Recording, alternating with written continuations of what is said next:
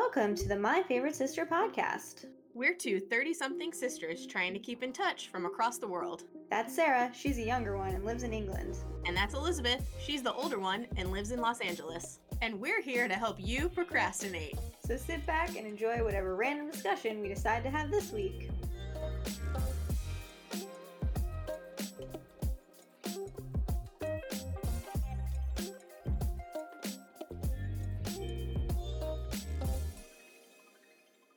Hey everybody, welcome back to the My Favorite Sister podcast.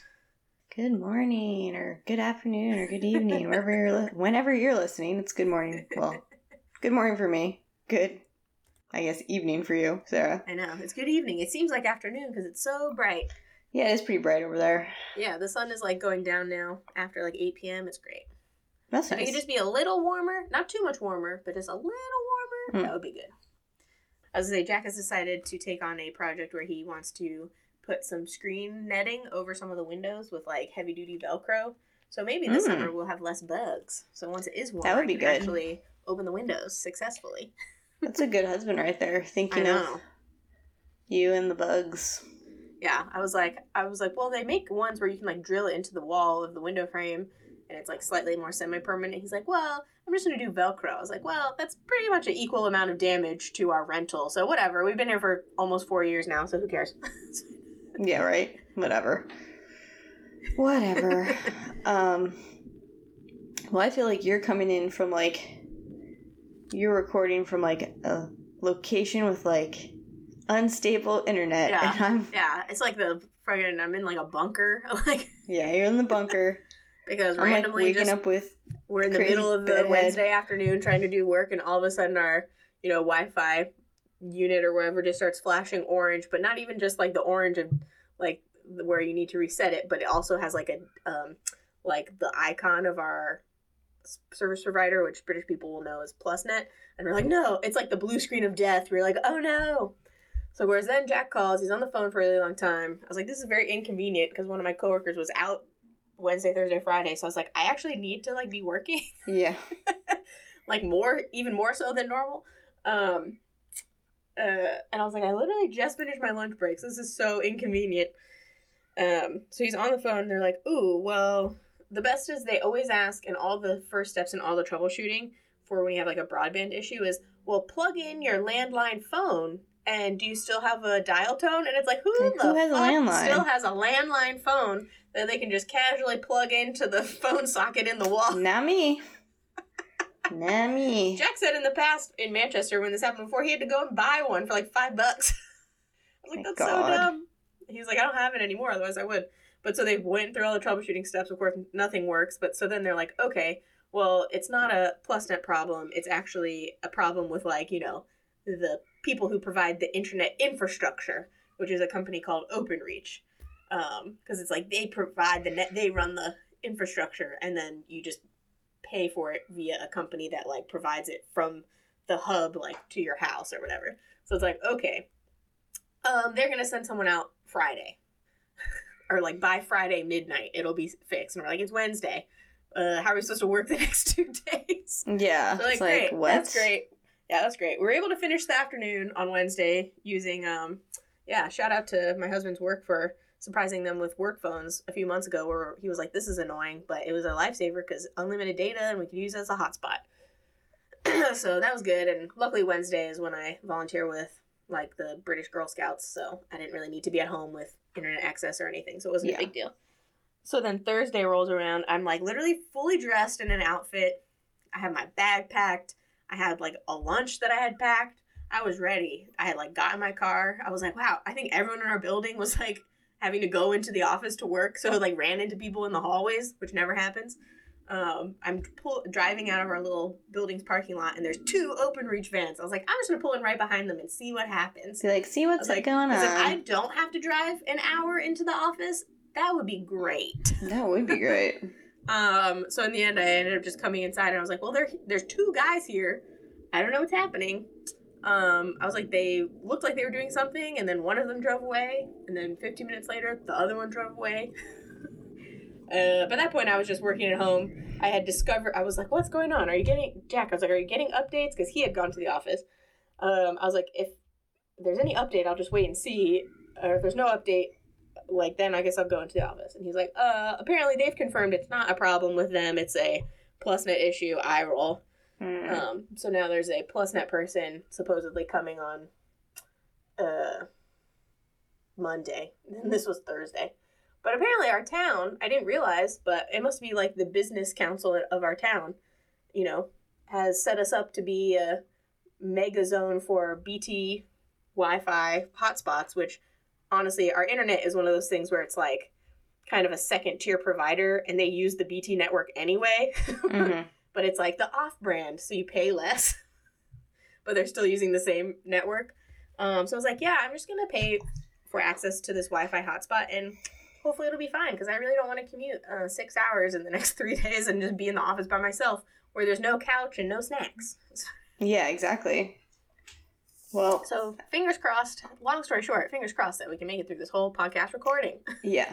So if there's any technical difficulties, you'll forgive us. We're dealing with half internet speed, I think. I was trying, before I discovered the, hotspot access, I was like, can I work from the library for half the day and then like a, Costa coffee shop for half the day? I was like, I really don't want to drive into Cambridge. It's so far. Like, I really just don't want to do this. Yeah, I was like, I can hang out at the library for 8 hours. That's fine. But then they're not open on Thursdays. I was like, what nonsense is this? What a random day not to be open. Yeah, Sundays and Thursdays. Okay, seems odd, but... It is odd. I agree. Sure. Well, I'm sorry you're having to deal with internet problems. It's never fun. Yeah. We've made it through till now, so hopefully we'll get it resolved tomorrow. Yeah. Well, let's see. I haven't been dealing with anything, really, just work. And then I'd probably have a little sunburn today. Because we went over to a friend's house who has a pool yesterday, and we had some fun in the sun. That's nice. Yeah. But, no matter how much sunscreen I put on, it seems like I just always get too red. Because I'm too white. It's true. I'm very pale now. That's where I'm at. Much in direct sunlight. Yeah, it was like one of those weird things where, like, we didn't really eat until, like, 3 or 4 or something. So it was, like, kind of a weird time to eat. And so by the time we got home, and we, like, I think we left their house at, like, 7:30 because it was just, like, all of a sudden it was dark. And we're like, oh, what time is it? And they're like, 7:30. I'm like, oh, shoot, sorry. Like, we didn't mean to, like, hang for so long. And then they had a hot tub. So, I mean, we were just chilling in the hot tub. Being there for hours. So. Yeah, heck yeah. Exactly. And a dog showed up, so Tim was happy. But anyway, so then by the time we got home and, like, rinsed off the chlorine or whatever, and then we were like, should we eat dinner? And then it was just like, we were like eating dinner at like 9:30 or like almost 10. But I was like, I don't feel good. I shouldn't have eaten dinner. Yeah, a little late. Yeah, it was kind of late. But anyway, so that was fun. But now I've woken up with some major bedhead. And, because I did not wash my hair last night, because that's too much work. And yeah, I don't know. I have nothing on deck for today, really. I guess I gotta go to the grocery store. Oh. It's my exciting life. Yeah. Well, I think Jack's cooking dinner, so after we're done with this, we'll have hopefully have some yummy foods, and then just chill out for the rest of the day. Sounds nice. Yeah, not doing much. With how was minimal your Wi-Fi, there's not much going on, so. True. How was your all's trip? It was good. I mean, so last weekend in the UK was Easter weekend, which here is a 4-day weekend because you get Good Friday and the Monday after Easter off. So we basically just did like a little 1-day trip to a place called King's Lynn. On the Friday, we went kind of midday Friday, stopped at like a National Trust place, then went to the town. It's not like a very big place, but it's kind of like on the water. It's almost at the coast, but not quite. It's like a bit inland. It's like an old port town or whatever. So there's like a big river that goes through. So it's still nice. It's very kind of like coastal vibes, and there were some big boats. And then, yeah, I had a nice, I feel like it's kind of funny where we're like, we don't drink that much, but unless we go on like a one-night overnight trip, because we're like, oh, we're staying at a hotel, and we can go to like the pub and restaurant that's like 2 blocks away and get schwasted, and then just walk back to the hotel and like not have to drive anywhere. So we like drink so much more. Yeah. We're like, this is the exact same type of pub that we have in our own town, but like we have to drive to it. I mean, we could walk, but it's a mile each way, and I'm not doing that on the way home. So it's like, versus like 2 blocks. Because our last overnight trip was when we went to Canterbury, and we kind of did the same thing where we're like, "Ooh, should we have more drinks? Like more and more?" The hotel's only like right down the street. Yeah, so that was fun. Really good food and drinks, and then the following day we went like a bit further north. Drove past Sheringham, which is one of the palace estates or whatever, and there's like a farm there where they have they like breed like red deer, Scottish red deer, because they're like kind of endangered, so they breed them. But you can.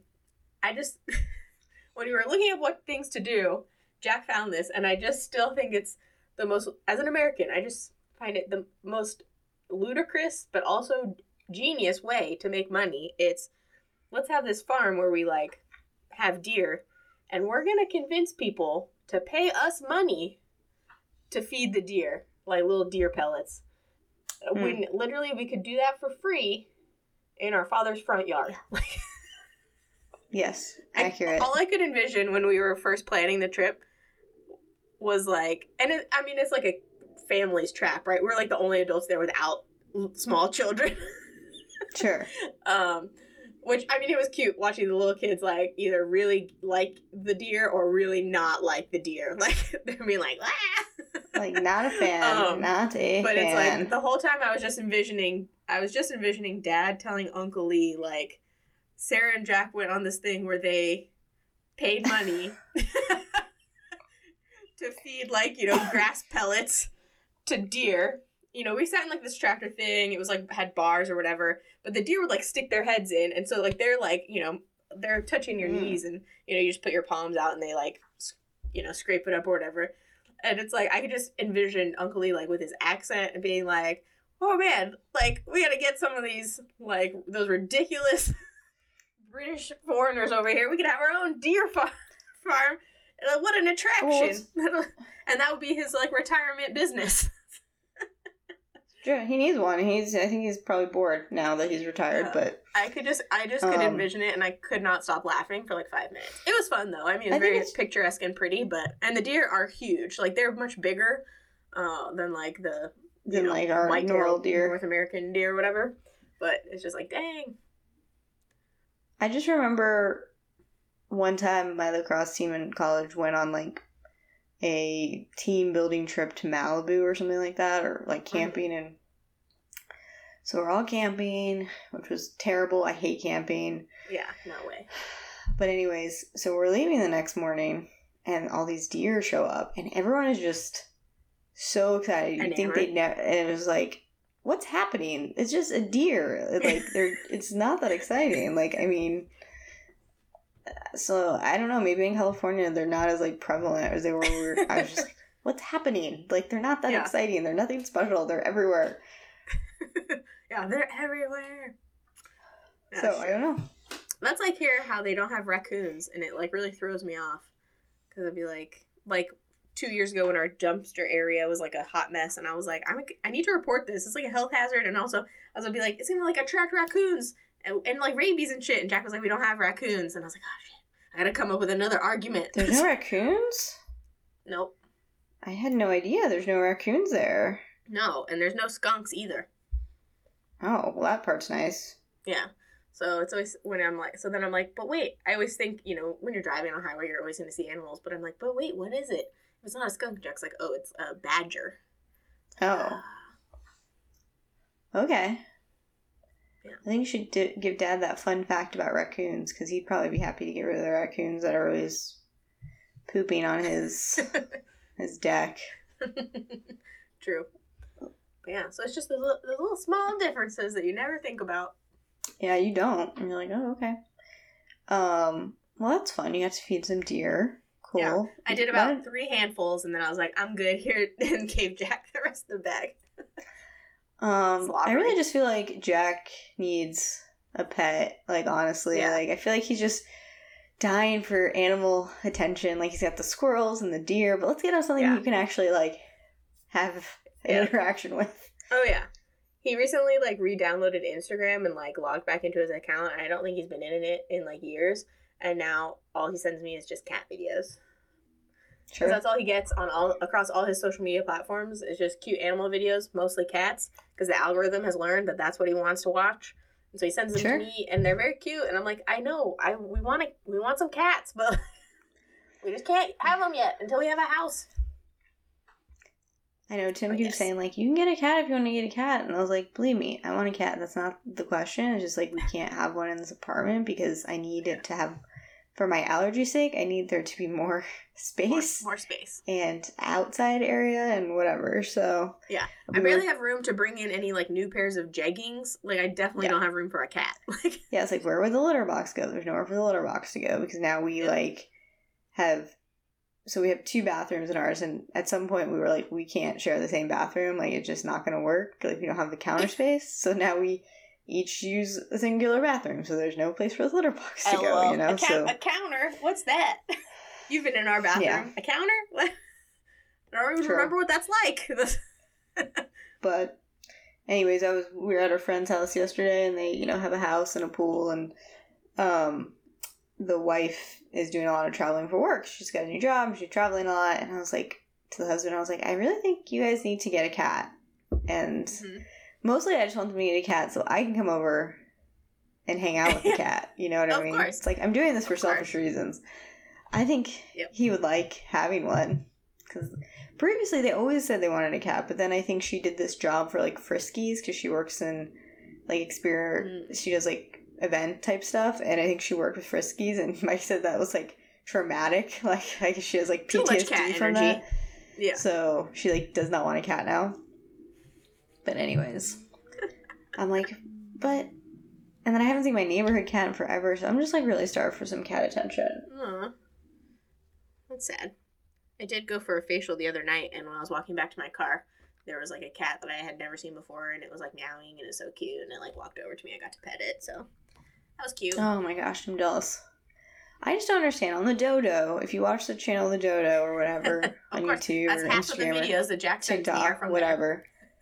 If the way they tell it, there's just always random kittens or cats that you can like find and adopt. Because Tim and I have one rule, and he doesn't even like really want a cat, but he would not let me, but you know, obviously, like if I want a cat, I can get a cat.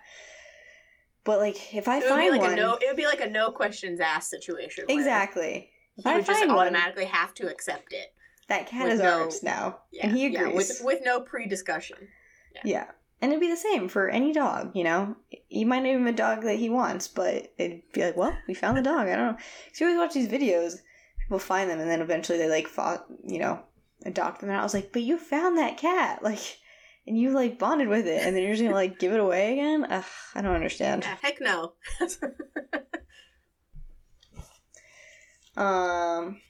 Yeah, but yeah, I think Jack needs, or just set him up a chair like outside your place, and maybe there's some like squirrels or wildlife out there he can just befriend, or birds or something. And that's half the reason. That's like half the motivation to go for like lunchtime walks around the neighborhood is like if the neighborhood cats are out and about.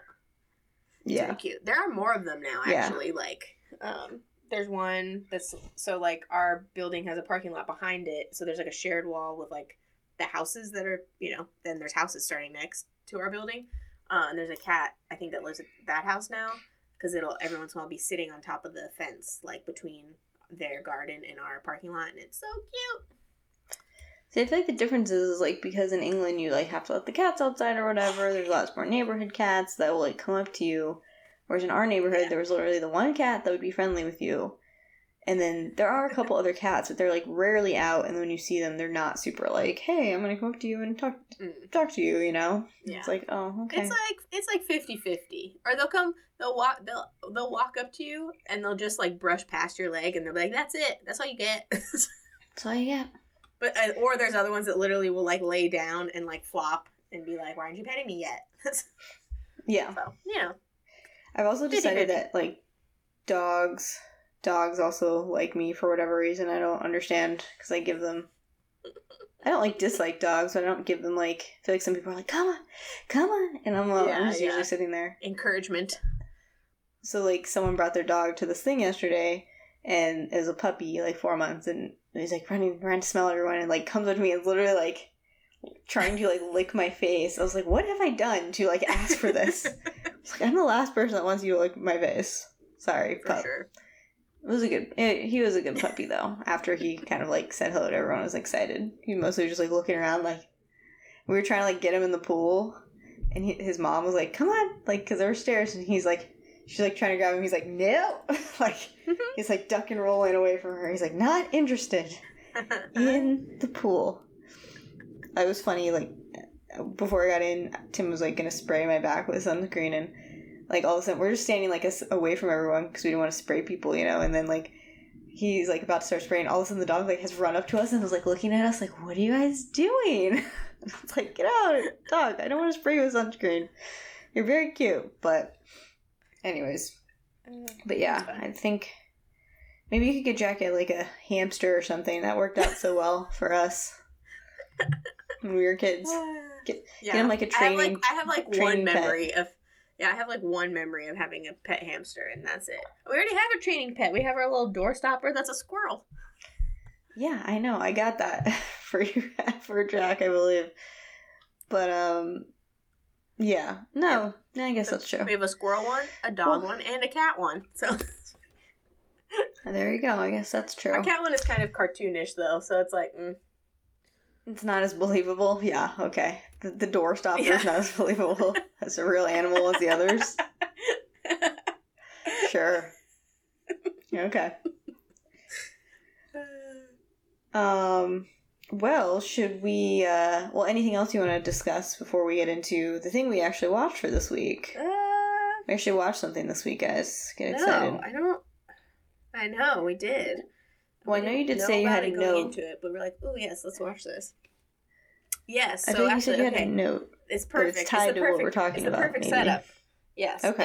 It's the perfect non-transition transition. So, you know, the thrilling drama last week was that I was like, I had this crazy pop culture topic that I wanted to talk about, or thing that happened to me, and I couldn't remember what it was, and I couldn't find my note anywhere. Yes. And I was like, dang, that was a terrible letdown. I was super disappointed in myself. But it works perfectly for this week because, you know, last week I was doing a lot of, like, clothes searching and potentially buying and stuff. So I was on, like, the Marks & Spencer's website, because I buy a lot of clothes from there. And then I was also on the H&M website, and I think it first happened on the H&M website, where I was searching, and there was, like, a pair of, you know, sweatpants, but they didn't have elastic at the bottom, so, like, wide leg sweatpants. Oh, no. They're no longer sweatpants. They're called wide leg joggers. Yeah, joggers are a thing now. Yes, but these didn't have elastic at all at the bottom. Yeah, I guess that's so true. They never closed back to the ankle. So they're like, joggers? you know, wide, like, you know, just because regular old school sweatpants would be like baggy and could have elastic at the bottom, or would just be straight leg with like no elastic. But oh no, we can't call them sweatpants. That's too difficult. No. They have to be wide leg joggers. So I was like, ugh. I was like, what is this Gen Z H&M nonsense? But then I was on the Marks & Spencer's website, and they were calling it the same thing. I was like, just call them sweatpants. I was like, they're not joggers. Joggers is a very specific article of clothing where like they're like joggers, more slimmer to the leg. Sweatpants. Yeah. And I was like, I'm irrationally, like, LOLing at this because I was like, joggers are very specific where it's, like, slightly slimmer to the leg, but still loose, but then, you know, it comes in at the ankle. And you're supposed to be, like, you know, potentially, I mean, I would wear them to work if you have, like, nice black ones or whatever. I was like, these were just straight up sweatpants. They were, like, turquoise blue. Like, just straight up sweatpants material. Hilarious. They're trying to rebrand sweatpants. Like, because I feel like, because it's, like, because it was similar to, like, a few months ago when they're now called, like, instead of just, like, yoga pants, like, you know, old school yoga pants that are, like, flared or loose and aren't, like, tight like leggings, they just call them wide leg leggings. Like, no. Yeah, I feel like you sent me that, and I was like, I don't understand. And all the Gen Zers are like, wow, these pants are so amazing, and it's like they're wearing their parents' like old wide leg trousers or like loose yoga pants. It's like, yeah, we used to not always wear everything tight. It just was hilarious to me. And it's perfect for this week because, you know, we're taking you back to, you know, it's 1998. You're hanging out at the mall with your friends. Yeah, you've got your puka shell necklace, 1 to 2 polos, sure, some, like, acid wash jeans probably that are flared. Depending on where you live, maybe some rainbow sandals. Sunglasses. You have big bug-eye sunglasses probably. Some sort of sparkly purse. Sure. You know, you're hanging out at the mall with your friends. Maybe some butterfly clips. You know, who knows? And you're just walking from the food court to store, and all of a sudden you just walk by this dark and mysterious shop where you can't see in the windows. Music, but there's plants. Pulsing. There's music pulsing. The smells are wafting into the hallway. And it's dark. You can't see nothing. But there's plants outside the store. And so you walk in. Yeah. And you're like, oh, wait, everything is a size quadruple 0. And you walk right out. Oh, my God. You get a headache from the smell? Yeah, let's talk. Yeah. Well, okay. And if you know, you know, we're clearly talking about Abercrombie & Fitch. Abercrombie & Fitch. You may or may not have a half naked guy out front of the store. True. But okay, at least on a poster, if not in real life.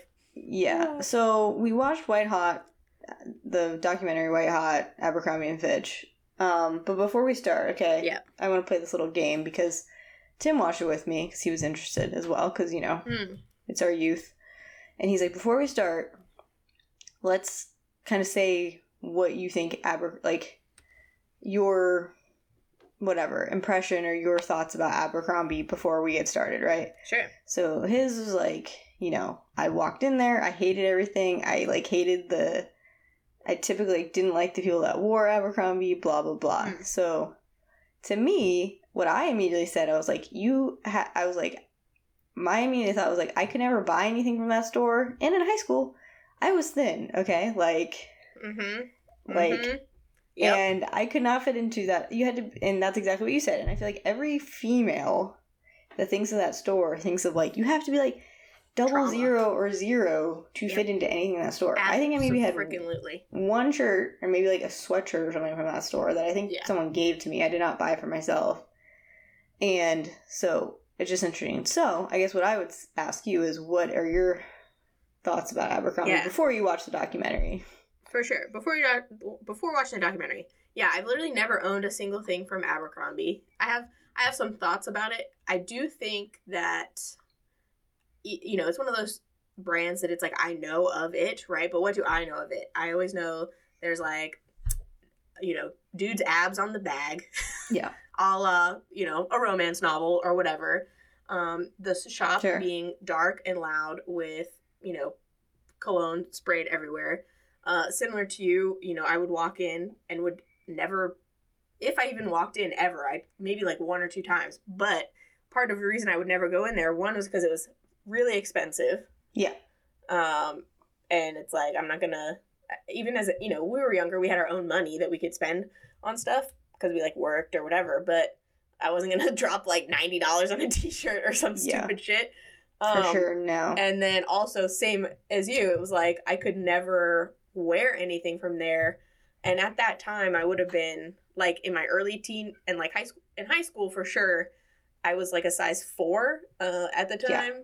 So, and I was telling this to Jack, and I was like, Jack, in the UK, that's a 0, because UK sizes are two number sizes smaller than US sizes.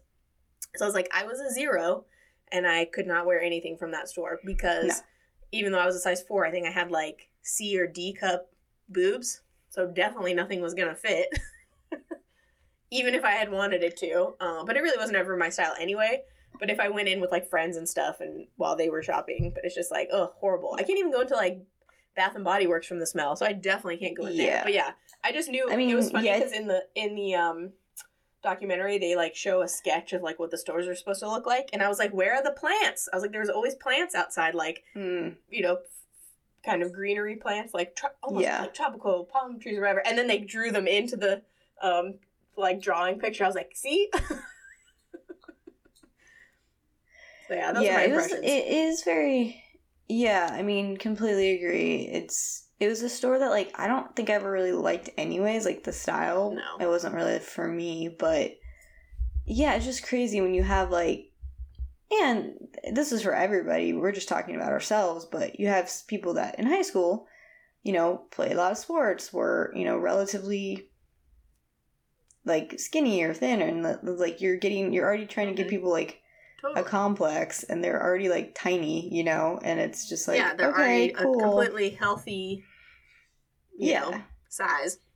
Exactly. And body health, you know, for sure. It's, like, just goes along with that, like, the 90s, like, and still pervasive, like, even to the late 90s, where it's just, like, everyone was, like, so over, like, in clothes, and the media was also over thin, and, like, yeah, trying to fit your body to clothes instead of clothes to your body. It's just, like, ugh. Yeah, and it makes you feel shit. Yeah, totally. And it's hella expensive. Yeah, that too.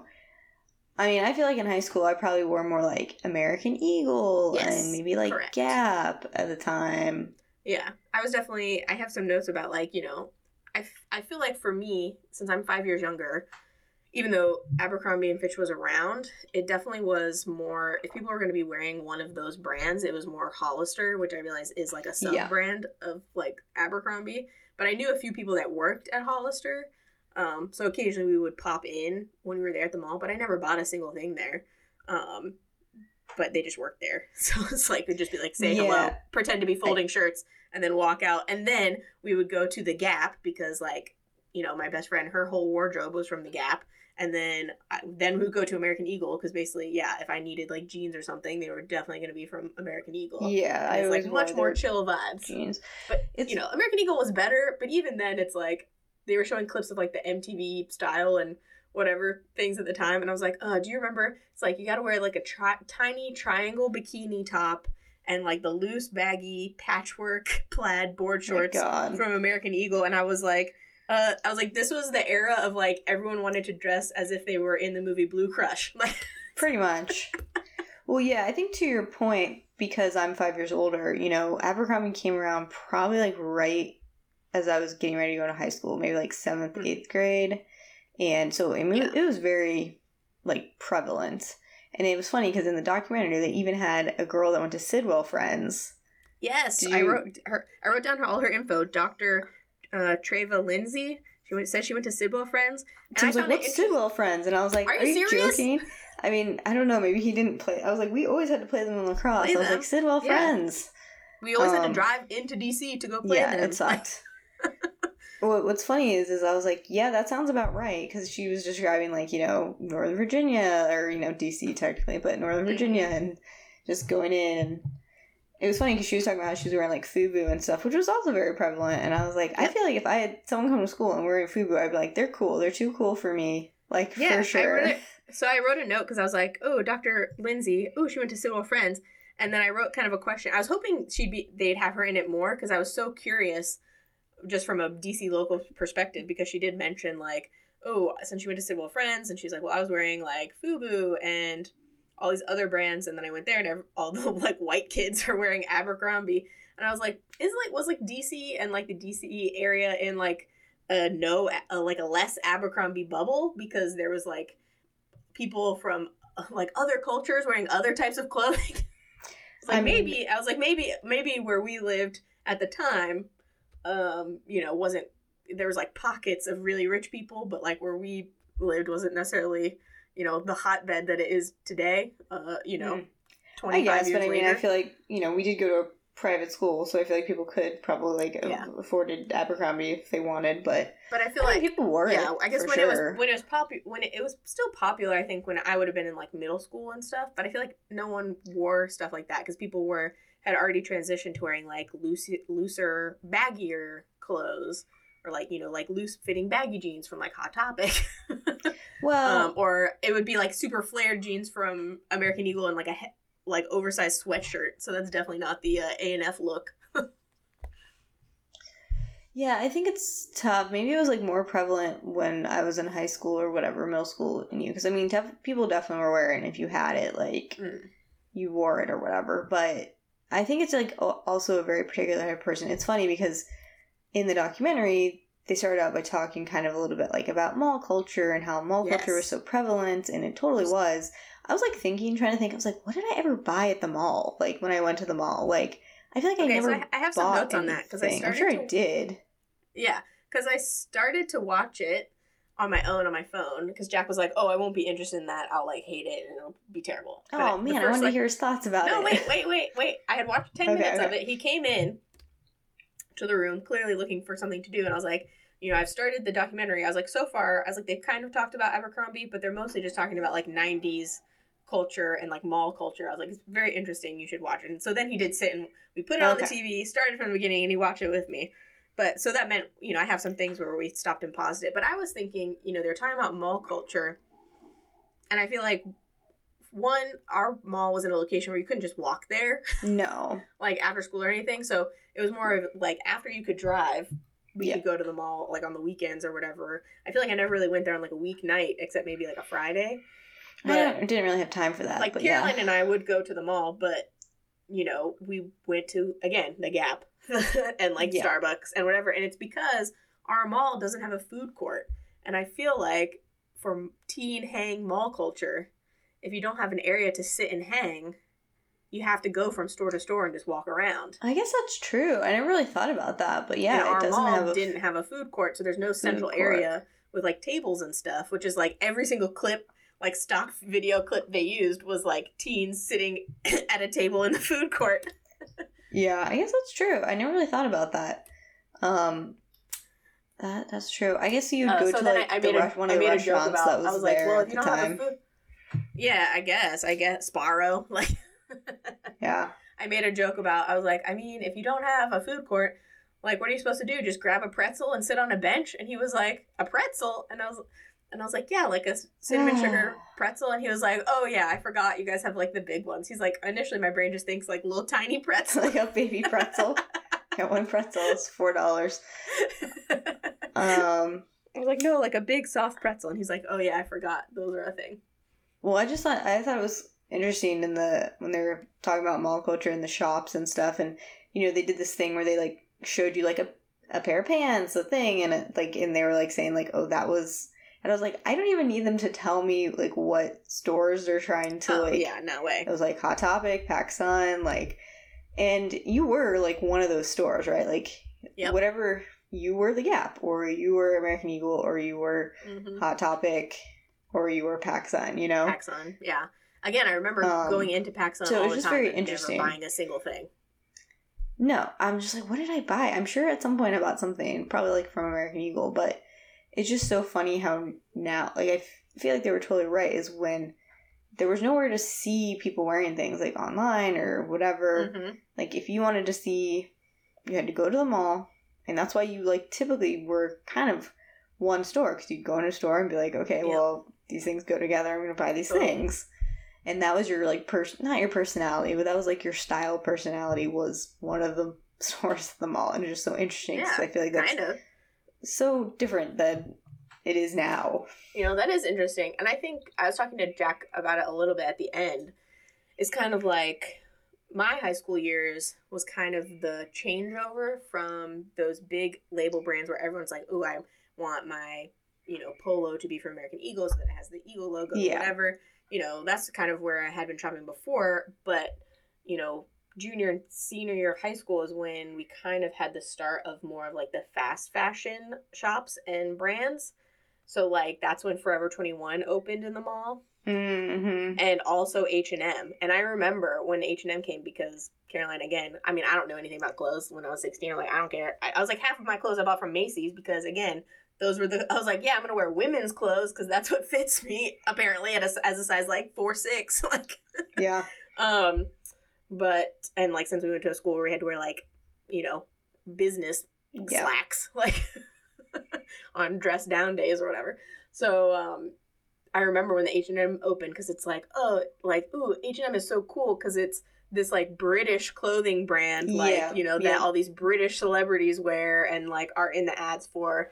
But even then, it was, like, still way less expensive. It's nothing fancy. It's, like, I had, like, a hoodie from there, or, like, a zip-up black hoodie or whatever. But it was so much cheaper than all the other stores. And those stores don't have logos on anything. Like, yeah, I think there's it not was an H&M funny because after their shirts. Yeah, I think after high school, once I got into college, like, I did not give Abercrombie and Fitch, like, really any thought. Like, I kind of forgot they existed. I honestly didn't even know they were still around, honestly. Yeah, and I think even until in recently, an operational capacity.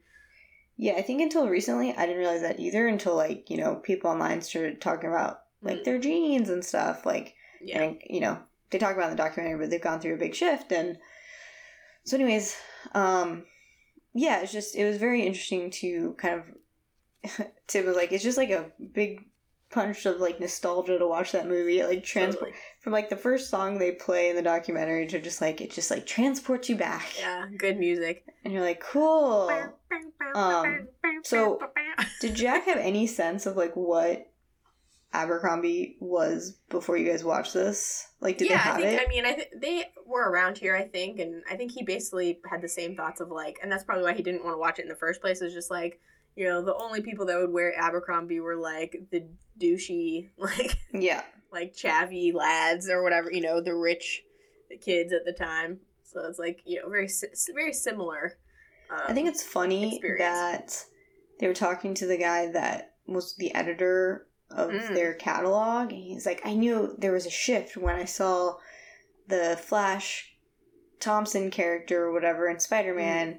He was the bully and he was wearing all Abercrombie, and I was like, dude, that was not a shift, okay? That was like day one. That's what Abercrombie was. It was like the douchebags were wearing that, what I mean? It's like, that was pretty much I think I'm putting words into his mouth here, but I feel like it's like you've got UVA and you've got Tech, and you've got the UVA kids are wearing Abercrombie, and yep, totally.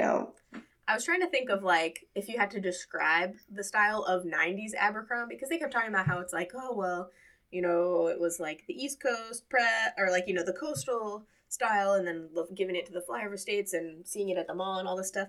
And I was like, to me, Abercrombie was so much more. It was definitely, like, the frat boy look because of, like, the advertisements and everything. Mm-hmm. But to me, it's almost like, but then it's that mixed with, like, flip-flops. So it was, like, yeah, California that's what I was prep. saying, too. I was kind of like... To me, I wrote down, I was like, to me, Abercrombie was, like, California prep, and Hollister was, like, very California prep. Because to me, like, if you're talking of, like, a class, like, an actual preppy brand, which they kind of mentioned, I'd be like, Ralph Lauren, Tommy Hilfiger, J. Crew, to me, is, like, a very classic preppy brand, and like a Vineyard Vines. I was like, you're gonna wear shorts with a whale on them? Of course. Yeah. I was like, I wouldn't think of Abercrombie necessarily as, like, classic preppy look, because I just feel like it was, like, a bit more casual, because there's lots of, like, t-shirts and stuff. Yeah, I guess looking back, because I didn't know what California style really was. True. Looking back, I guess in my mind, it kind of was, like, preppy California. So it was, like, kind of, you envision, like, this is how the people in California dress, and it's just funny, because it's, like, I'm guaranteeing you probably, like, not how they dress. I don't know that to be not a single fact, but it was like Abercrombie was trying to sell you that California people dressed all preppy and stuff, and it was like they were trying to sell you the, like, Laguna Beach life. Yeah, totally. I'm like, I don't know if this was it. Maybe in Laguna Beach, maybe in Orange County, but probably not most of California, I would imagine. But yeah, it was not a brand for me. I did have, like, I was telling Tim, I was like, I can remember one tank top I had that had Abercrombie on it. I think I might have had someone gave it to me as a gift or something, because I don't think I would have bought it for myself. As a tank top. Mm-hmm. And I remember wearing it one time at this, like, skating party. And I was like, yeah, and I had, like, a tank top over the tank top. And Tim, I was like, you know how you used to wear a tank top over a tank top? And Tim was like, no. And I was like, I can't talk to you about this. I'll wait till we have this discussion with Sarah. Of course. You know how earlier I mentioned, a two polo situation, but if you weren't rocking a two polo situation, you were also you were definitely wearing a tank top under the polo, because then you could have the polo unbuttoned and you had, like, the scoop neck tank underneath, so you weren't showing, like, too much cleavage. And also, why would you wear a shirt and not wear another shirt under it so you can get that thick band of a white tank top right around your hips? Oh, yeah. Just to cut off the length line of your body right at the middle. Yep. Well, I think the shirt had like skinny. It was like a skinny strapped tank top, and it was like probably like a purplish kind of color or something, and it had like the Abercrombie logo.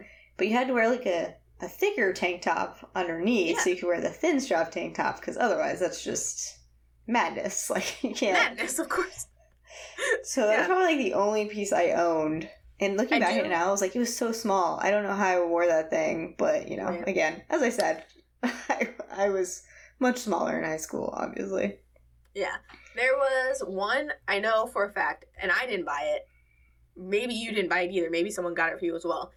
There was one blue zip-up hoodie that you had. That's what I'm thinking of. That's what I was like, it I know had, there's Abercrombie a hoodie, too. down the arm, and it was, like, slightly distressed around the cuffs, I remember, because it was, like, in our shared, like, you know, coat closet in the hallway. Because I remember once you went to college, I would wear it occasionally, like, in middle school and high school, like, here and there. Not because we bought it, but just because it was in the closet. Yeah, definitely. I think someone might have gotten it for me, because, like, I don't know, like, I just can't see myself buying something like that was so expensive. No. So maybe someone got it for me, but anyways, that's Abercrombie. Another part that I enjoyed was just the retrospective of, like, you know, we are 2 former employees of, you know, the fashion empire of that dude whose name I've already forgotten, which, I mean, I always knew that... Len Wexler or something like that? Something? Yeah, because you worked for Express and I worked for the Limited, and I knew they were connected, and I knew they were also connected to Victoria's Secret, but I did not know that they were also connected to Abercrombie Fitch, because then when they mentioned it being in Ohio, I paused it and told Jack, I was like, you know, all these, like, fancy all these, like, you know, American clothing brands, everyone in Europe thinks they're so cool. I was like, they're all based out of Ohio. Yeah. The least cool place, no offense, Ohio, but... Yeah. It's not like New York or, like, you know, where you'd think it would be. It's just like, it's in Ohio. Yeah. Well, it's very interesting, I think. I mean, they're definitely... Abercrombie is very problematic, especially after watching the documentary, but it was kind of interesting to see the brand development that Abercrombie made and that they took, because I guess originally it was and they used some of this, you know, iconography in the clothes with the moose and the blah, blah, blah, and, like, things like that, and how they took this brand that used to be, you know, for outdoorsmen, and he took it and created this brand, and then just some of the really smart things that he did in the store, and, you know, closing it off so you couldn't see what was inside, and, you know, it's interesting looking back, or watching this, thinking about how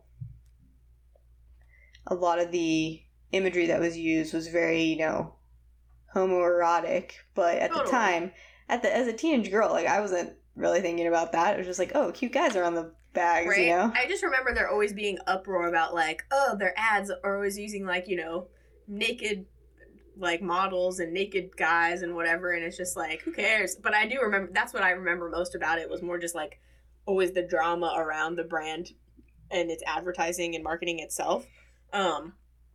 I was kind of laughing. That reminded me once of, so, you know, speaking of working formerly at the Limited, you know, sometimes when you work at a store, someone wants something that's off the mannequin, so you have to take it off the mannequin and, like, sell it to them and then go back and redress the mannequin. Sure.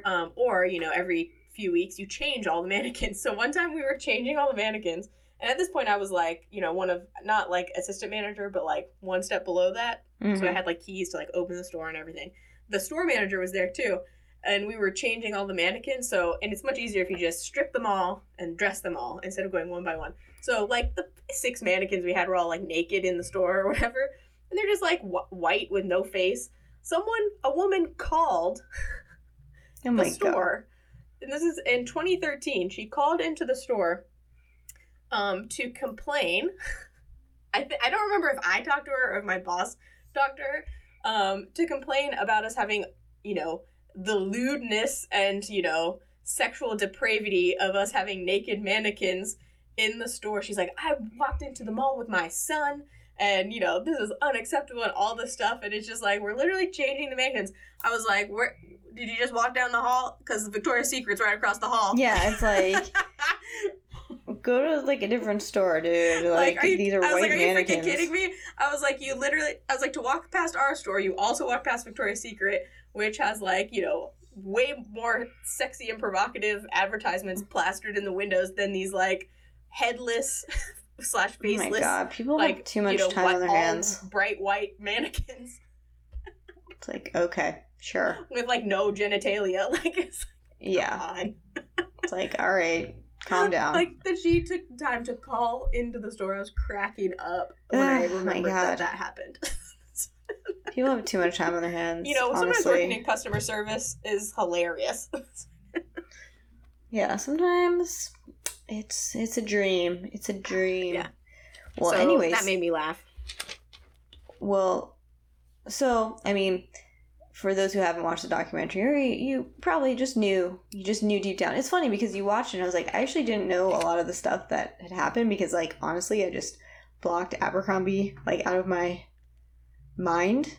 But it's like you watch it and you're like, yeah, that sounds really about terrible. Right. Yeah, I knew that the former CEO had said terrible stuff because I feel like it came back into the news cycle when the CEO of Lululemon at the time, I don't know if he still is, also said terrible stuff. And so then they were like, let's talk about how terrible all the CEOs of all these like fashion brands and, you know, are. It was interesting to me that the original quote was from 2006, but then it just resurfaced in 2013 with the rise of, you know, the extreme quick rise of social media and like being able to share content like that. I found that very interesting. And I didn't know anything about the like creepy ass photographer dude or his existence as a human being. I was like, the whole time my face was like, when they were like describing like, I was just like, ugh. I was like, ew, no, I don't like this. Yeah. No, exactly. And the woman who was the blogger that like had her case go to the Supreme Court, I didn't know about that, but I was like, you go, girl. And I just knew when they were like, oh, it was 8-1, and I paused it and I turned to Jack. Oh, I bet knew that too. Was Clarence Thomas. I was thinking the exact same thing, and then they said it. And I was like, I knew it. I knew it. And he was like, how did you know? I was like, I just knew it. He's the worst because he sucks. He's the literal worst, and I was like, I knew that MFer. I was like, it was gonna be Clarence Thomas was the one. Yep. Well, it's interesting because I was at this pool party yesterday, and one of the guys that was there, we were like, oh, we just watched the Abercrombie documentary. Have anyone watched that? He's like, and then I was like, no. And then he's like, oh, I actually used to work at Abercrombie. And what was not funny, was he a model or was he Impact? Well, I think he was Impact. So, I mean, if you watch the documentary, you know what that means. So he's so hideous. No, he's definitely not hideous, but he's a person of color. And he's like, yeah, and I actually got some money from a lawsuit. And I was like, I just learned what that lawsuit was in the thing. And yeah, it was like, it sounded like, he's like, yeah, probably everything in the documentary is 100% true. And he's like, I haven't watched it. But he's like, yeah, you could only have like one person that like looked like me like per store. And so he would have to like switch shifts with like a person at a different store to like, because there was like no one for him to like switch shifts with at his own store, because like you always had to have like one person of color, I guess, in the store. And I'm like, oh god. That's the bit when you're talking about him saying that everything is probably true. When they brought in the guy to be the like VP of diversity inclusion and whatnot, and I mean, dude, it sounds like dude did his best. Like he did what he could. What are you gonna do? Up against like all. What are you gonna do? It's like it's kind of like the glass cliff where it's like, yes, let's bring in a person of color and make them do this job that we don't actually want them. Yeah, we don't want them to actually be doing any of this stuff that they're doing, but we're gonna put them in the hot seat. And so I'm like, very impressive what he was actually able to accomplish in the face of, I'm sure, extreme anti-pressure of not wanting those changes to be made. But the bit where they, like, I forget exactly what they asked him, or it was, like, but just, like, his feelings about it or whatever, and he was just like, like, I'm not thinking what you think I'm thinking. Yeah, it's like... Yeah. It's just tough because I feel like this happens in a lot of companies, not just Abercrombie. And Tim and I were talking about it afterwards. We were talking about, like, yeah, they made changes at the lower level, but ultimately, when you look at, the higher ups, like, who do you have? You have white people, mostly white men, probably. And, it's probably like that at a lot of these types of brands. But, obviously Abercrombie got called out on it. In general. Yeah, and companies in general, but if we're just talking about fashion, I'm sure that's the case. Just Abercrombie got called out on it, so they had a microscope on them. Not that I'm saying what they did was right, for sure, it was not, but it's just like, they're calling out Abercrombie, like, yeah, I'm guaranteeing you, like, that's the case probably at, like, all these other brands as well, you know, like, you can call yourself diverse, but, like, if you don't have people in leadership that are also diverse, you're Totally. like, not really diverse. It's just all, like, lip service, for sure. I appreciated the bit that I felt like I wanted more on the downfall, even, like, I wanted even more. It was like they kind of wrapped it all up in the final 10 minutes, but I appreciated the bit where they were interviewing people who were, like, had been, obviously, our generation of, like, millennials at the time, and it's like, oh, but then when his comments, you know, resurfaced again in, like, 2013, and it's like, no, I don't want to shop at a place that makes me feel like I hate myself and feels terrible and does all these crazy things. And it's like, yeah, as millennials, we grew up and we're like, wait, we don't need to spend $90 on a t-shirt that is, like, way too small and has, like, brand, just, like, it says Abercrombie on it, or, like, a crazy slogan, like, you know, that's crazy. It's like we grew up and we're like, wait a second, we've been tricked. We have been tricked. Wait a minute. We've been tricked. And yeah, it's just crazy. Yeah, I mean, I am impressed by, like, the thought that went into the brand and the marketing and the setup of it. And I mean, they really did create a brand. Some bits of it early on, like the bit of, like you mentioned, like transitioning it from this, like, Teddy Roosevelt outdoorsman, huntsman, like, fisherman store to, like, the hottest teen brand, like, you know, that every 18 to 22-year-old, I'm like, yeah, because we have tons of money, but, you know, wants to buy. I'm like, that in and of itself, brand-wise, is, like, is amazing. But everything else is terrible. No, yeah, I think it's funny that they were all, like, 18 to 22, because I'm like, I feel like it was all high school people that wanted to wear Abercrombie, you know, and, for like, probably middle school as well, but at least that's where I was. But I guess they were thinking, like, if they target, and with the ads and everything, it's, like, the college vibes, so then high schoolers, like, always are wanting to, like, act older. That's and, true. Like, emulate that. I guess.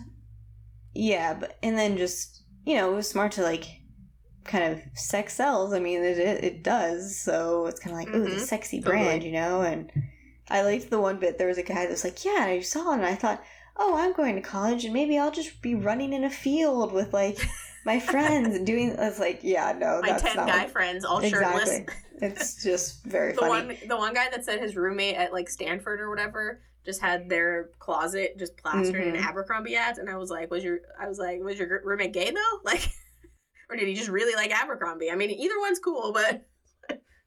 I mean, I guess I assumed he was gay when he was telling that story, but who knows? I mean, maybe it was just, like, inspiration to, like, go to the gym, you know? It's like, I just want to look like these guys. Speaking of models and going to the gym or whatever, there was a guy in college that I kind of knew. I mean, like, we weren't really friends, but, like, he was on the rugby team, and so you'd see them at parties and you, like, knew of their existence.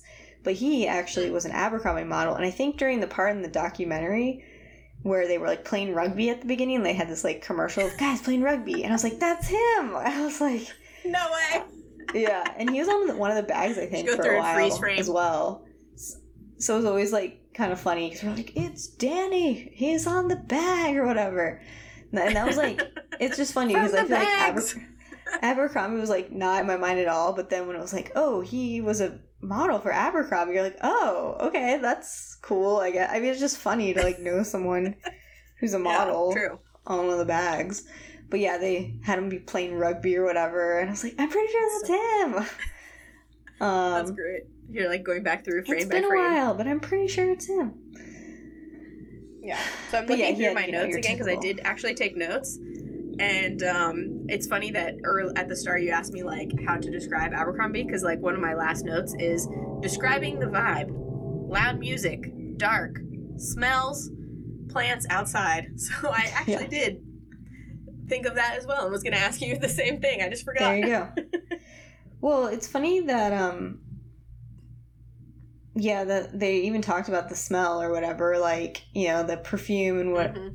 spraying it around the store, and it's like, man, they were really trying to create a vibe, and then, like, the employees, like, didn't want to help you, and just whatever. It was all about But it's just funny. I'm like, oh man, I wish I could just get hired to like look pretty and not have to do any actual work. You know what I mean? You're like, great, True. perfect. Yeah, you're not trying to make sales targets? Okay. I'm really glad in the documentary when they were talking about the head guy, Mike Jeffries or whatever, because they started showing pictures of him and his face looked jacked up, and I was like, oh, and then they said like he had some crazy plastic surgery. I was like, thank God they said that, because I was thinking, I'm like, oh, dude, your face is like not like, looking good. Like, what have you done to your face? Was definitely one of Jack's biggest comments. Was like, ugh. Like everyone that has that done to their face, it just looks so. He was like, it looks too smooth. I just feel like I'm like, dude, you were probably, you know, multi-millionaire, if not billionaire at some point. Like, you could probably afford to get good plastic surgery, you know, if you want plastic surgery. It just did not look good. It's tricky. I feel like a lot of the like plastic surgeons of like the stars or like the rich, they all do like the same thing, and it just creates these like faces that are they look like so puffy and like and all look the same. Yeah, I think you just need to get like I don't know. Just go get some like expensive skin treatment. Like, don't get Botox or whatever. Yeah, for sure. But yeah, what I don't understand is how he stayed CEO or whatever for so long, because it clearly the profits were going down, you know, year over year, I have to imagine. Yeah. And if you know one thing, I mean, maybe it's all white guys at the top, but one thing about white guys, they don't like to lose money. True. So I don't understand. Even if it doesn't matter if you were like the top of the world like 5 years ago. If you're no longer making money like year after year, they'll probably give you like 1 year. They'd be like, okay, 1 year, it's fine. Yeah, you can turn it around. You can turn it around, but I don't know. Clearly he wasn't. So it's just like, what was happening there? I don't understand. Yeah, the fact that he didn't get ousted for that, like, alone is like a bad business. Yeah, exactly. Like, decision. Yeah, I was like, no, it took public outcry 7 years after he made crazy statements, and like many more years after him just being terrible. And then, of course, they brought in a woman to fix everything. Well, sure. But it's just, again, it's like, oh, look, they did this great thing. They brought in a new person. I'm like, no, he was terrible for a long time. The only reason he'd probably still be there if the money was still coming in, because we live in a capitalist society, and all anybody cares about is money. Yep. Totally. And money and like all the bad PR. Of course. Well, they didn't care. I mean, he was still there even after all that bad PR, you know what I mean? So they stayed after all the racist stuff, and they stayed after... True. Which I, like, don't remember the shirts at all. But again, like, I did not shop at Abercrombie, so it's like... Yeah. I don't remember them, but I completely believe that those were shirts that they would have sold. No, for sure. I 100% believe that they existed. I'm just saying I never saw them. Yeah, and even some of the, like, people who were, like, on the design team or whatever, that they were, like, interviewing, it's like they still, even towards the end, were trying to, like, put the blame on, like, well, we just didn't know. And I'm like, well, it's not the job of people of color to educate you. And I was like, I realize now in modern times it is easier. There's easier access to information, so you can, like, broaden your horizons. But even back then, it wasn't impossible, and it wasn't, like, the things you're putting on these shirts weren't clearly blatantly racist. Like, yeah. So they tried to be like, oh, I'm like, it's 20 years later, and you can't just be saying that you didn't know at the time. Like, sorry. Yeah, I mean, of course they tried to be like, well, there were 2 Asian people that were, like, on the design team, or the head of the design team. That one guy who has the blog, I think it was called Angry Asian or something like that. And he was saying, like, okay, yeah, but, I mean, you're in a room full of white people, and are you supposed to be, like, the one... How are you supposed to push back on that when everyone else is like, this is that great? Just would be exhausting. It's kind of like, you know, I feel like I'm often, like, the one female in a room full of males at work. And it's just like, do I have to be the one to, like... Yeah. Just constantly push back? It's just, like, exhausting sometimes, you know? Totally. So... But... Totally. Basically, my final notes were, I said, did we learn anything new? Not really. But was it still fun and interesting to watch? Yes. I learned a little bit more about the downfall, but honestly, the thing I learned most was, like, that it was still around. I was like, I honestly thought Abercrombie & Fitch just died a death between 2003 and 2006. I didn't even know it took so long that it was still, you know, hanging on, even in the mid-2000s. Do you think PacSun was pissed when Hollister came around and be like, this is our thing, bro? Yeah, probably. I do feel like, to me, it was like, you would go to PacSun if you wanted to buy a swimsuit. Mm-hmm. True. Or like actual swimming board shorts and stuff, a la Blue Crush. But you go to Hollister, because they still sold like polos and stuff at Hollister, or like tees and like regular clothes. But it was definitely California surfer vibes for sure. I think the problem with PacSun was like you couldn't, I mean, maybe I'm remembering wrong, but I feel like you couldn't get a full wardrobe from PacSun. It was very specific, like, oh, I'm going to the beach or whatever. Definitely just swimsuits. Do you remember, what was that other swimsuit store, like Anything But Water or whatever? Where it was like, back then we're like, a swimsuit for like $100. That's crazy. Oh my God. And now I'm like, oh man, I gotta get a new swimsuit and I'm gonna probably drop that much because I want one that's good. Of course. And now you're like, I can't wear like a cheap Target one anymore. Yeah, it's like, I gotta get a good one. You guys... Yeah. I was like, I get it now. Speaking of brands who I feel like has kind of gotten into the swimsuit game, who people seem to like their suits, is American Eagle, but it's like under their Aerie brand, you know? You know what's fun? You say that, but I'm like, from the early 2000s, it's probably still in a drawer at Mom's house. I have an American Eagle swimsuit. No, I mean, obviously they used to have swimsuits, but I feel like as of late, I've heard more people just talking about their, like, you know, swimsuits, but it's like under Aerie or whatever. Interesting. Maybe I'll look at those. I wonder if it's because, you know, Victoria's Secret stopped doing swimsuits.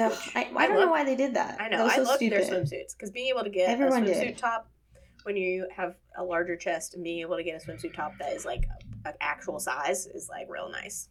Yeah, I don't know why they got rid of their swimsuits. The thing that always annoyed me about their swimsuits is that they never had them in stores, so you couldn't, like, try them on. You had to, like, take a chance and order them. And then they started bringing them in the stores, but then they were like, I don't know what they do anymore, because they got rid of their workout stuff, because they had really good workout stuff, and they got rid of the swimsuits. It's like, what are you even doing anymore, Victoria's Secret?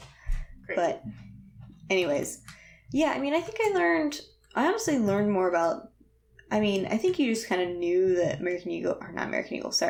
Abercrombie was problematic, in probably, like, in, like, a broad feeling. We were like, it just feels bad.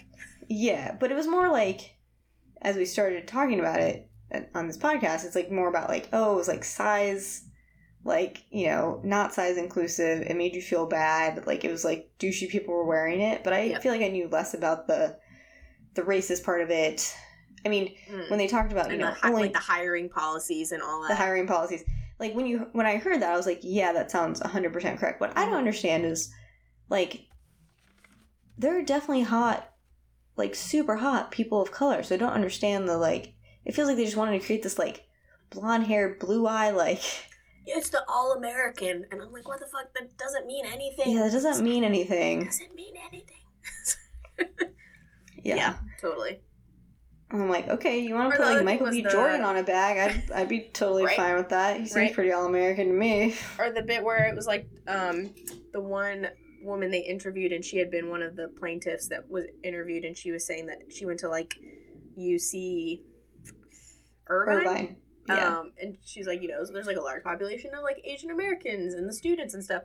And I'm like, you know, as being someone who worked at a store, it's like, there's only so many people you can hire that, like, want to try and work at your store. So, like, you know, why wouldn't you you're just hiring from the local area. Yeah. So it doesn't make sense to me why you wouldn't then have to hire due to one, lack of applicants, like, and just hire, you know, in a representative way just by default, because that's the, you know, people that live in your area that want to work at your store. I was like, I don't get it. Yeah, and I don't agree with to not do that, you're then being purposefully exclusional. Like, yeah, of course. Yeah, that's just stupid. And then, not that I agree with their hiring practices of, like, you know, their ranking of people's hotness or whatever. Gross. But, like, I think if you were hiring, you know, local people, like, okay, you could, no matter what their color or whatever, or race, like, it's like, there's hot people everywhere, you know what I mean? Like, if you're still going to have this hotness ranking, but... Yeah. Levels of terribleness. Well. Exactly. But, yeah, it's just, so I think, like, you kind of had this feeling that Abercrombie sucked because of, like, you just knew it was, like, based off people's attractiveness and, like, the sizing of things and whatever. And just, like, people that weren't generally, like, you didn't like, were douchebags, whatever. And then, just for me, like, learning about the other stuff, like, all the, you know, racist things and, like, even the worst hiring practices and the problematic photographers and even the owner of the company or whatever. Yeah.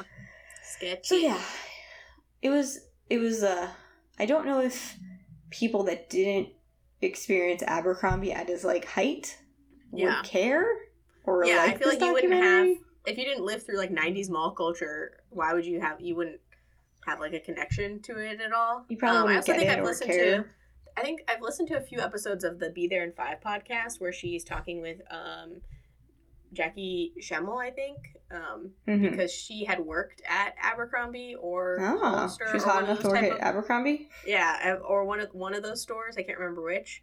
So I don't remember which episodes it was, but she did a few of them where she kind of talked about that and like the whole thing, of, you know, those types of stores where it's like literally someone is they just been hired to be like hot and like ignore you, and like the craziness of that in like the 90s. And yeah, so those are good episodes.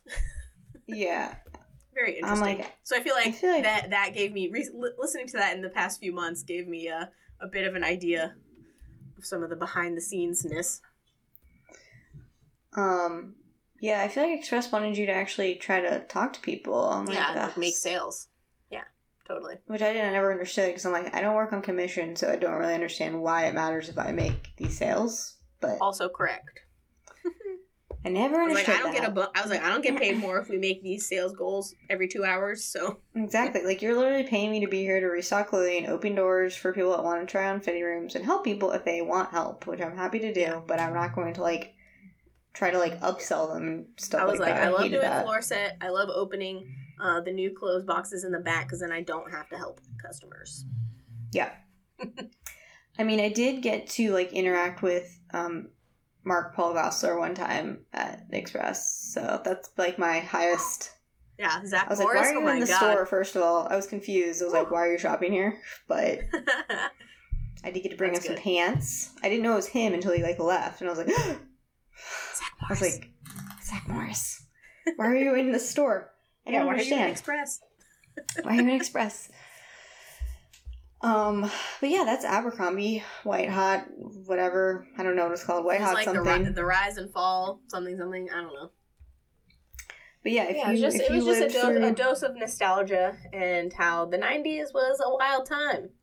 Some things good, some things bad. If you live through it and want to have a little piece of nostalgia, watch it. If you're confused by 90s mall culture and want to learn more, this is probably a good one to watch. There's a lot of documentaries out there about stores? What's that like? Going to a place to buy something? What's that? I only do that for food. I still do like to go to a mall, like, and just go into the store, just like. Yeah, every once in a while. Yeah. Well. Yeah.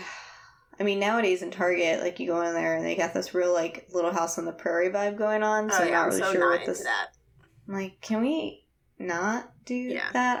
When I was with my leaves a couple weekends ago, which I was talking about on this podcast, I was trying to find clothes to wear because I didn't really have anything good summery, and I was like, I went to Target and it was literally like a mixture of like Flower Children meets Little House on the Prairie, and I was like, where are your normal clothes for a normal human? Like, I'm very much not into the cottagecore aesthetic that has like taken hold. And it's slowly starting to trickle over here as well. And I'm like, could we not? I was like, British clothes is supposed to be different. They're supposed to be black and edgy. Let's keep it at that.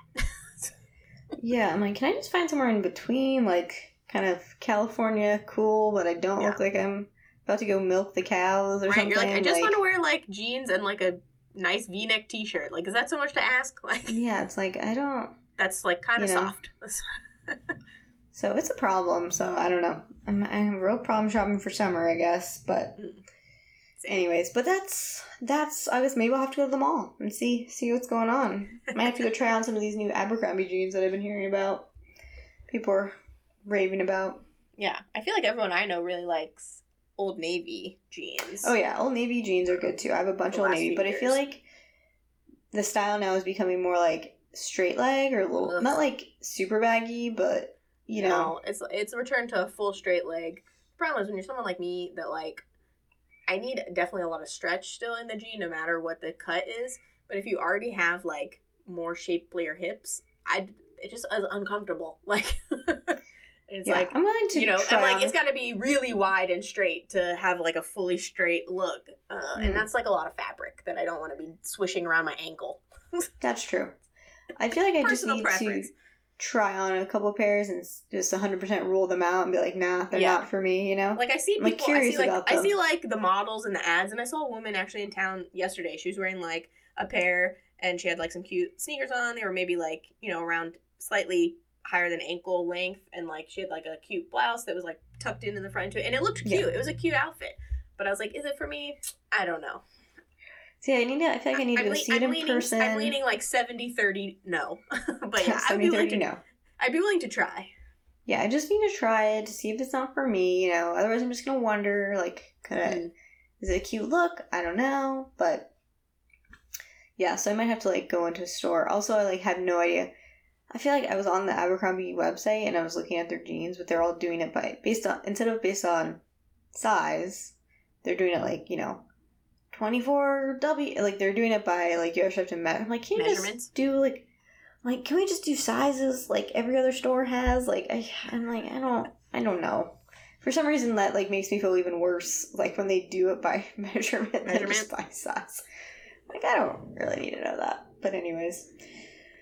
Alright, well, that was our Abercrombie talk. Hopefully we transported you back to, you know, eating an Auntie Anne's pretzel or whatever. Yeah, totally. In California, getting an Orange Julius. Ooh. Yeah. We don't really have Orange Julius's, I don't feel like. No. I've had it like once. I didn't know about them until I came here. And I was like, oh, what's an Orange Julius? I always liked the Mrs. Fields cookies. Cookies. Oh, heck yeah. Mrs. Fields cookies, Auntie Anne's pretzels. The malls that did have a food court, there's always like some random Asian restaurant and there's like someone giving out teriyaki chicken on a stick. Samples. Gotta get the samples. I used to eat way too much Panda Express when I worked at Express, because I would just, because there was a food court in the mall I worked in. Yep, same. So I would just hit that up on the way home, get that Panda Express. Yeah, the pretzel place at the mall I worked also did like pretzel dogs. Those were good. And if you worked at the mall, you could get a pretzel dog and a drink for like $2. Sometimes when I'd be on my break, you know, the Mrs. Fields cookies was like right down the escalator from where our store was, so I just ride that escalator down, get myself a cookie, sit for like 15 minutes, and go back up. So I need this cookie. Damn it. Love it. Memories. We just had a dog pee in our store. No. I gotta go. Yeah, she just walked in, the dog peed, and then she left. I was like, you don't want to clean that up? No? Okay. That's terrible. That's terrible. You're not supposed to have the dog in the store, but okay. That's crazy. Oh, one time I had my biggest sale of all time, not that I care about sales. Literally all I did, this lady came in and bought like $900 worth of stuff. Nice. But I did nothing. I just walked around and held stuff for her as she went around the racks. And then she checked out. And I was like, she's probably going to return all this stuff like tomorrow, but I'm not here tomorrow, so it doesn't matter. And I'm like, yes, don't ask me to sell any freaking credit cards today because I just helped this lady with a $900 sale. Suck it. I literally never opened any credit cards because I'd never asked people because I hated that. No, I never asked anyone. Nope. I think I might have done one day because I was just like, it might have been for that same lady because I was like, oh, look, you're spending like all this. Like you could save like whatever, 20% or something if you just open a credit card right now. And other than that, I would never do it. I like working the try-on area because it was just like the fitting rooms. The fitting rooms. I can't think of the name. Like whatever those areas are called. You know. Yeah, I like doing that too. Because you just got to open them, you could start rooms for people, and then you're just like, "Are you okay? Can I get you anything?" And that was it. I mean, I like doing checkout and cash wrap, but I wasn't gonna be trying to like sell people on extra add-ons. Usually, they never just, like, getting people wrapped up quickly. They never trained me on the cash wrap, so I don't know why. Probably because they knew I wouldn't try to sell credit cards to people. But anyways, that's retail. That's retail life. Yep, for sure. All right, well, I think next time we might... Well, I don't know, because there's a lot of stuff coming out, I feel like. Now, I feel like we've had a lull, and now, like, more things are about to come out. Yeah, now it's like a rushing waters of too many shows. So I think, just to, like, if people want to watch some stuff, I think we were talking about watching... What is the show that we were talking about watching before we started? Heartstopper. Heartstopper. It's on Netflix. Yes, based off of the comic. And that is comic. now a Netflix show that everyone seems to be enjoying, so we'll probably watch that at some point. Grace and Frankie drops pretty soon. Yes, The Flight Attendant season 2 is out as well. Just started. And then The Wilds is coming back. So we got a few shows in the lineup. We'll definitely have lots to watch. Just, watch everything, and then we'll surprise you with what we're going to talk about. But I do think we'll probably be talking about... Yeah, no pressure. But I do think we'll probably be talking about Heartstopper, because we're both, seem like we're into the comics. Since it's in 2 weeks. Yeah, I know, just reading them today, and I'm like, wow, these are so cute. It might be like a Heartstopper, Grace and Frankie combo. Yeah, it might have a combo situation. But yeah, probably both of those are safe bets that we will have watched by the time we record another episode. So if you want to watch those along with us and, be part of our combo, we love that. And so I guess until next time, bye. Thanks for listening. Oh, thanks. Yeah. Yeah, thanks for listening. I always forget that part. I know. Nailed it. Nailed it. We're so good. All right. Bye. Bye. If you enjoyed this episode, please rate, review, and subscribe on your favorite podcast listening platform. You can also follow us on Instagram at MyFavoriteSisterPod. Or shoot us an email at myfavoritesisterpod@gmail.com. Bye!